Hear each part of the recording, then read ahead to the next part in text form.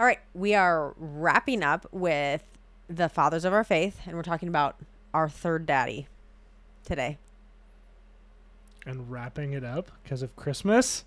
Oh, You No. and your Christmas jokes and your three daddies. yep. Let's get into that.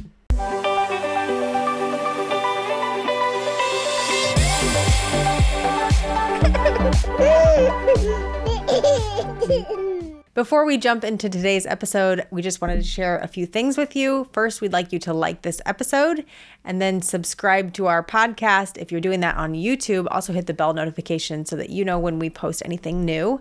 And then share this with somebody that you feel like would be beneficial for. That's right. If you would like to support our show further, we would welcome that. You are welcome to do that at anchor.fm/marriagebydesign to check out your options for supporting the program financially. Otherwise, guys, the links to our social media are always in the description of every video, so feel free to check those out there. And now, let's get to the show. Hey everybody, my name's Nate Warnock. I'm Andrea Warnock. And this is Family Friday on the Marriage by Design podcast. This is a show that we do every week, that we release late in the week, Thursday or Friday this week, where we talk about what the Bible says about families, about parenting, about how we're to raise our and children. push our kids out into the world. And what are we talking about this week, babe? We're talking about our third daddy in the Bible.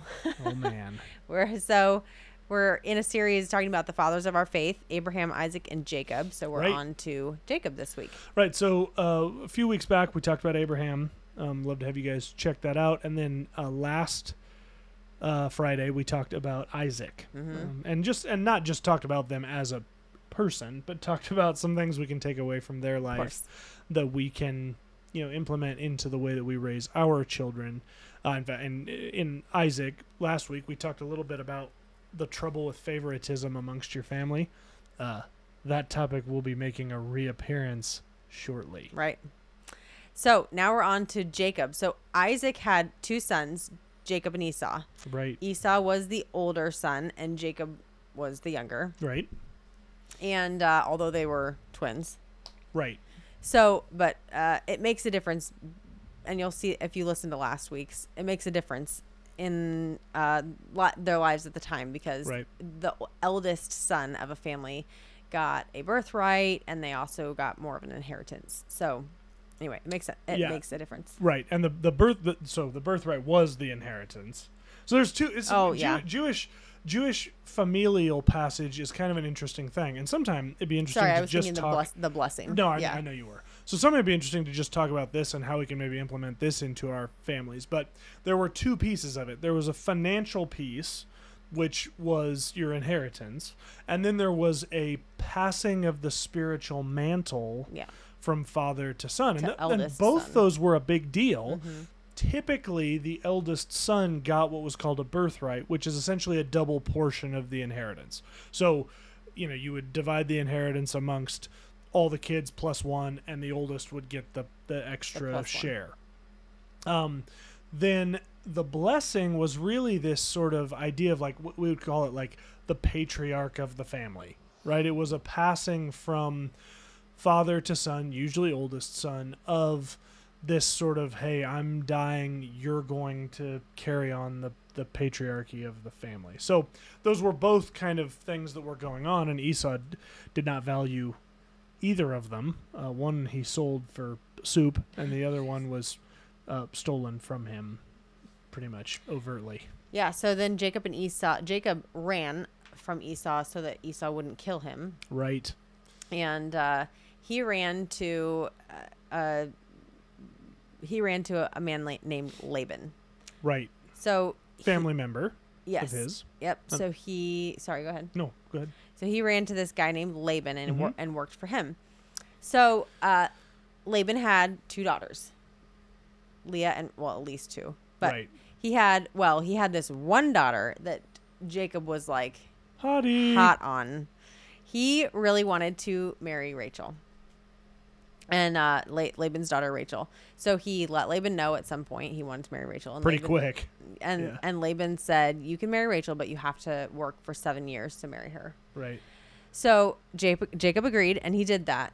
And he got to his wedding. And weddings must have been different back then, because then there's something really bizarre that happens. Right. Were you going to say something? Well, I was just going to say, this is not Marriage Monday, I know.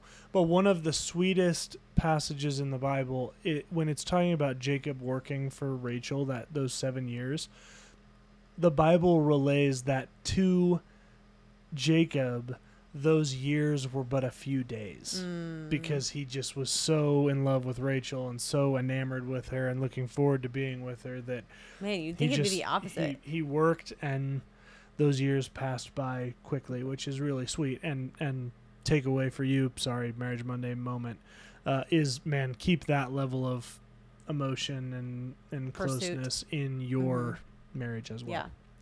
So the day came where he was going to marry Rachel. Right. And there's a wedding. The wedding happened, and then sometime after the wedding, he saw who he married, and it was not the next Rachel. Morning. That's right. Which is a strange situation. Yes, after they had already consummated the marriage. I don't understand how any of that works, but whatever. There was a veil involved. So he when didn't see a her man face. loves a woman, oh my gosh, not that part. Oh. How do you not know who you're sleeping with? Anyway, so the next morning he realizes he was tricked by Laban. That's terrible, by the way. No doubt. He was tricked by Laban, No and doubt. he had married Leah. Yeah. Who was not the one that he wanted to marry. Was the older daughter. Right. In fact, that's what Laban tells him. Yes. He was afraid. Yeah. Because really the way it should go is that the older daughter should be married first. According to Laban. Right. Yeah. He says that's the tradition, is the oldest daughter should be getting married first. And the Bible relays that Leah was not particularly beautiful. She may have looked like that. Okay. Andrea's making Leah faces. So, so he comes to Laban and says, hey, this isn't what I bargained for. I want Rachel.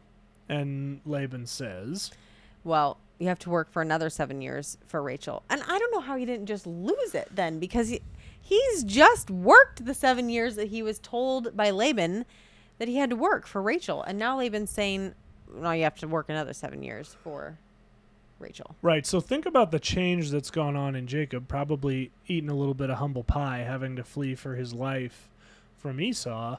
But, now 7 years later, he's matured to a point where just 7 years earlier, he was conspiring with his mom to steal his brother's blessing. And now, because Laban tells him, hey, you take a week with Leah and fulfill your wedding week duties, and then I will give you Rachel in another wedding, but then you will commit to working for me another 7 years after that. Which makes me feel really sad for Leah, because that had to have been a wreck blow for her. Yep. But beyond that, he sticks it out for those additional 7 years, and the Lord blesses him immensely during that time, so much so that Laban's going to get jealous and kind of run him off. But it tells me a little something about the maturity of Jacob, that he goes from relying on deceit and trickery to being a man of his word. Right. That's a great and not point. Trying to steal Leah and Rachel and run away with them, or steal some of Laban's goods, but to give him the benefit of his bargain, a bargain which was deceitfully obtained, by the way. So he did get a little bit of comeuppance with regards to how he got the blessing from Esau, didn't he? Yep. Yeah, it's a good point. So he marries Rachel, and then Leah and Rachel end up having so Rachel is the one that he always wanted to be with. Right. Leah is the one that gives him children. So Leah and Jacob are a fertile match. My friend uses that term. They're a fertile match, and she has many children, but poor Rachel is barren. What are we, babe? We are a fertile match, yes. All right. And this really ends up, okay, so then there's an obvious, you can see this in the scriptures, there's an obvious favoritism that Jacob shows towards Rachel, which somewhat you can kind of understand that because that's who he wanted from the beginning, you know. But reality is he shouldn't have been showing favoritism simply because that's not of the Lord. That's not right, right? So he's showing favoritism towards Rachel. So, of course, Leah, I'm sure, has a bunch of jealousy. Leah and Rachel end up fighting a lot about, and Leah kind of shoves it in Rachel's face that I'm able to have kids and you're not. And there's this kind of back and forth between the two of them. Mm-hmm. You're looking something up? No, not quite. No, oh, okay. No. This is good. There's some interesting mandrake. Yes, I was gonna say happens. So mandrakes are some sort of plant, and there's some back and forth between Leah and Rachel about getting. They believed that it helped with your fertility, and so there's some bizarre back and forth about like getting the mandrakes and being able to bear children because they have the mandrakes and.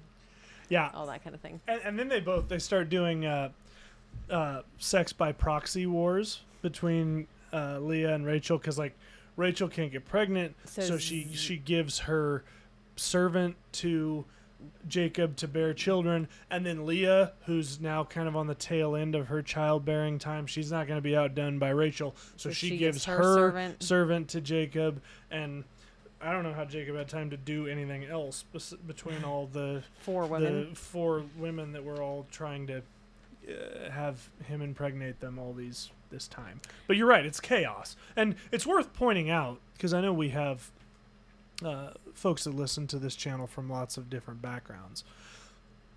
Don't confuse the multiple wife thing that you find in the Old Testament to be prescriptive. Yeah. Right? This isn't God saying, hey, you know it was really good having multiple wives and servants of your wives, etc., etc. You don't find a single time in the Bible where those relationships do anything except cause trouble. And, you know, really the relationships that are the most conflict-free are the ones that don't complicate it with a guy taking multiple wives or concubines or whatever. So I don't care what some people TBS and the sister wives or whatever they're trying to tell you is a really good idea. It's not. And it's not honored by the Lord. We're one man, one woman for the entirety of our natural lives. The end. Yep. So, and God makes that clear, you know, at least throughout Scripture that it's intended to be one man, one woman. Right. So at some point in all of this crazy, bizarre world that they live in, Jacob has a time where he is met by something that's not human, and he that's not a way to an alien it. Though.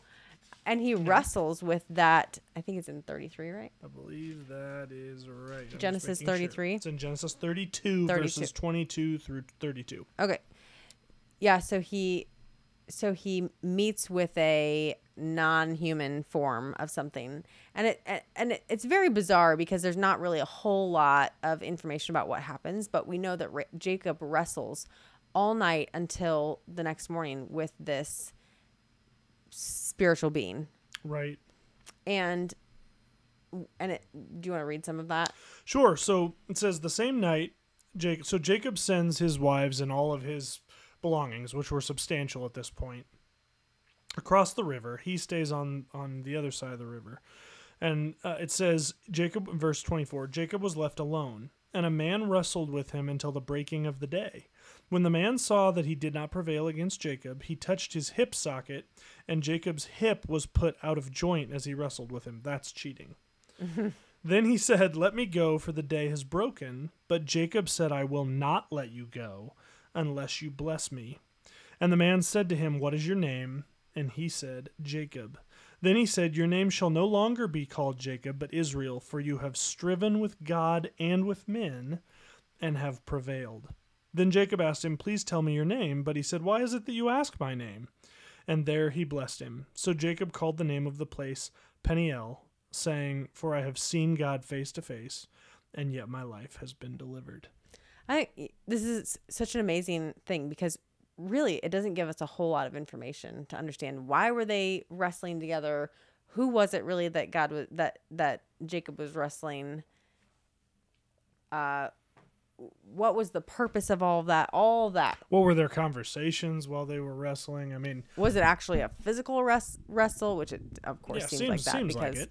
But of course there was a spiritual element to it too. So it seems like that wrestling was with the Lord, either in some form, because he says in there, "I have wrestled with the Lord, yet he spared my life," because it has been said, it was said to Moses that you cannot look upon the face of God and live. Right. So. And further evidence on that, we don't see angels renaming people in the Bible. That's kind of a God thing. So as you look through the Bible and see people receiving a new name, that's from the Lord. That's done by the Lord, I believe. I mean, I suppose you can argue with me about the visitors that went to Abram and renamed him Abraham. I believe that was a Christophany, an Old Testament appearance of Jesus Christ. Yeah. But we could debate that if you wanted to. So we have this time where Jacob is wrestling with a spiritual being, seemingly the Lord. Right. And he prevails and knows enough to recognize that that's the Lord, and wants a blessing, and is insistent upon it. Yes, bold in asking for a blessing, and that alone is such a lesson to us to ask the Lord for what we desire. I mean, I should have looked this verse up, but there's a verse that says, you do not have because you do not ask. And the Lord is desiring to give us good gifts. Not that he's Santa Claus, but he desires to give us good things. Yeah, another Christmas reference. Love there. It. Desires to give us good things, but how many times do we not have because we don't even ask the Lord? But Jacob was asking, and I love too, he asked for a blessing. He didn't ask for make my life simple or give me all the land this side of the river or give me more livestock or whatever. He's like, I want a blessing. I think that comes from a pure heart. Yeah. Anyway. Yeah. I mean, I think for sure pursuing the Lord like that is something that the Lord loves. There's tons of examples in the Bible. Now, they're not all examples of wrestling from night until dawn, but the heart of the Lord desires to be pursued by his people. Yep. And so often, forget wrestling through the night. So often, we pray for 7 minutes, and if God hasn't answered, then we're moving on. Yep. And that's to our peril because the Lord desires to be pursued. So, anyway, lots on Jacob. What ends up happening is Rachel does have a son named Joseph, and then she ends up having another son named Benjamin, and she dies in childbirth with Benjamin. Right. Then Joseph and Benjamin become Jacob's favorites. Right. Because they're born of his favorite wife. Right. So his other brothers, the other brothers, really end up knowing that Joseph is Dad's favorite, and it bothers them. And Joseph doesn't help, or Jacob doesn't help that because, Joseph. Too many J's. Joseph doesn't help that because he sort of seems to flaunt it. Yeah, he does. Because he's a dreamer, and he tells them some dreams that he's having that make it seem like they're going to be servants to him. Well, and they are. And they do end up. That's true, but the issue is the lack of humility, and that probably comes from knowing he's the favorite. Yep. And then Jacob gives Joseph this beautiful, colorful robe, and he doesn't give his other sons that, and they're just tired. They're jealous. They're tired of the favoritism, and they come up with this plan to kill Joseph. Right. Because they just can't take it anymore. So all the brothers come together, except Benjamin, decide, okay, we're going to kill Joseph. when it comes to the moment of that they've decided to do that, Reuben says, no, we can't kill him. Let's just throw him in a ditch. Excuse me. So they're like, fine, we'll just throw him in a ditch. He'll die there.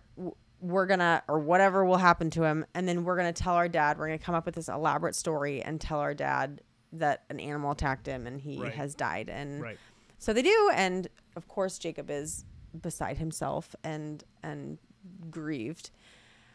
And Joseph ends up being so rather than leave him in the ditch, they end up going, well, maybe we can make some money off of him because a trading party is coming by. So Joseph ends up being sold to the Ishmaelites, which are a people group that are there because of Abraham's son Ishmael, who he had with his wife's servant, which he should not have done because he was trying to make God's promise come true on his own. Right. So it's a twisted web. It is. So the Ishmaelites come through and they buy Joseph. Right. From the brothers, and then he ends up at some point ending up in Egypt.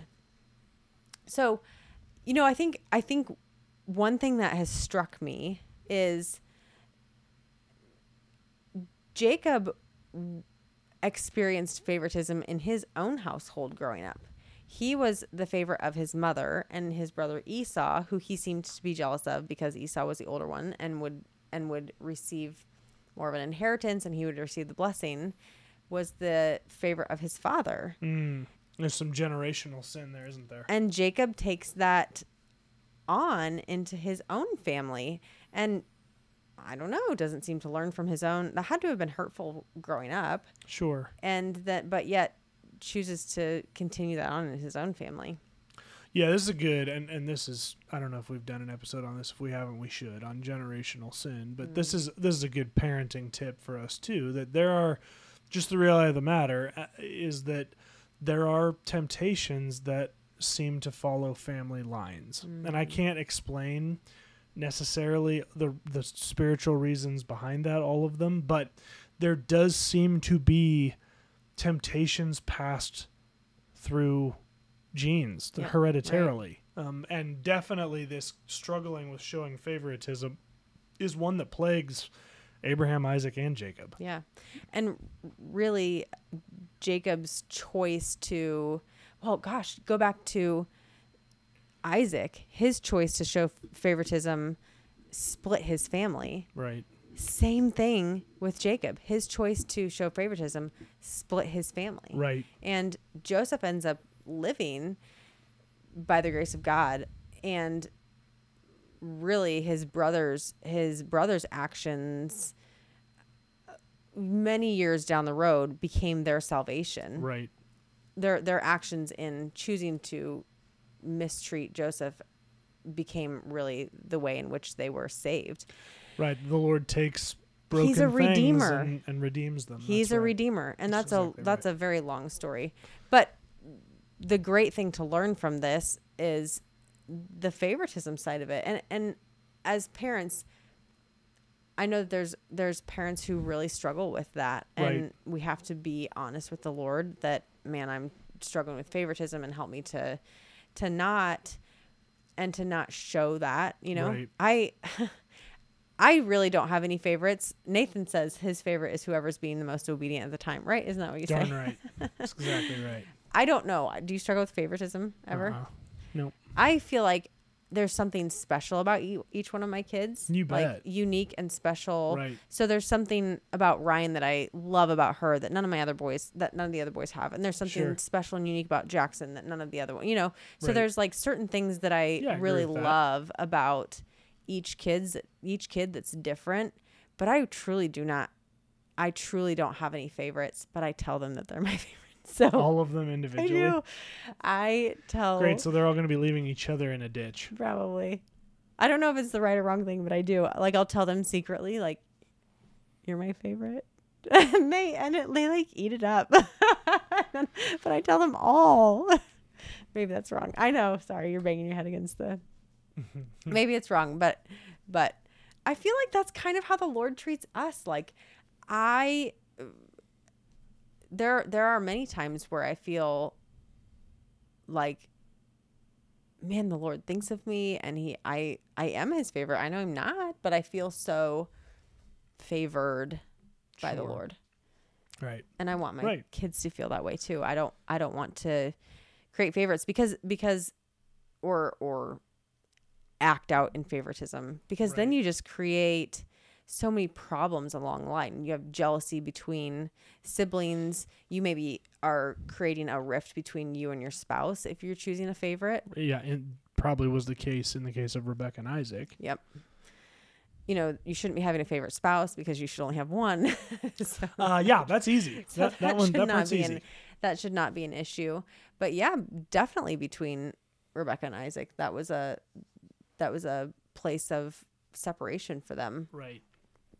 You know, in their relationship. So the favoritism thing is something we have to be so careful of as parents. It creates you said it creates fractures in a unit that's meant to be unified. Right. So, yeah, that's right.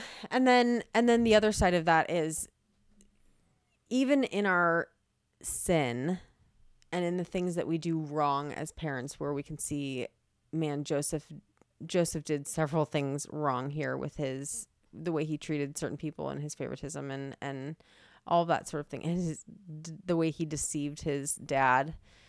You know, even with all of that, the Lord redeems.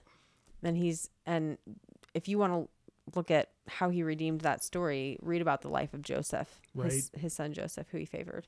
And it's a really amazing story about how the Lord redeems our bad, you know, our sin and our bad choices. And he loves us enough to not let us sit there. Right. And wallow in that. And so it's really a beautiful thing. So for sure. Those are the two big takeaways I take away from the story of Isaac or Jacob. It's really good. Other than the favoritism, the big one I take away is the generational sin issue. Mm-hmm. Just really having some honest conversation practically as a couple about, man, what are things your family struggle with? It takes quite a bit of maturity to enter into that conversation, even as a couple, because you as the husband have to be willing to be critical of your family, and you as the wife have to be willing to be critical of your family. Or asking your spouse, hey, what do you see in my family? Right. Yeah. Not, right. You know, asking somebody to evaluate your own family. Right. And I don't necessarily mean like, what sins do you think my mom struggles with? I'm talking about things that are that cross generation. Mm. You know, your family's dealt with alcoholism. Your great-grandfather dealt with alcoholism, your grandfather, your father. Okay, our family struggles with alcoholism.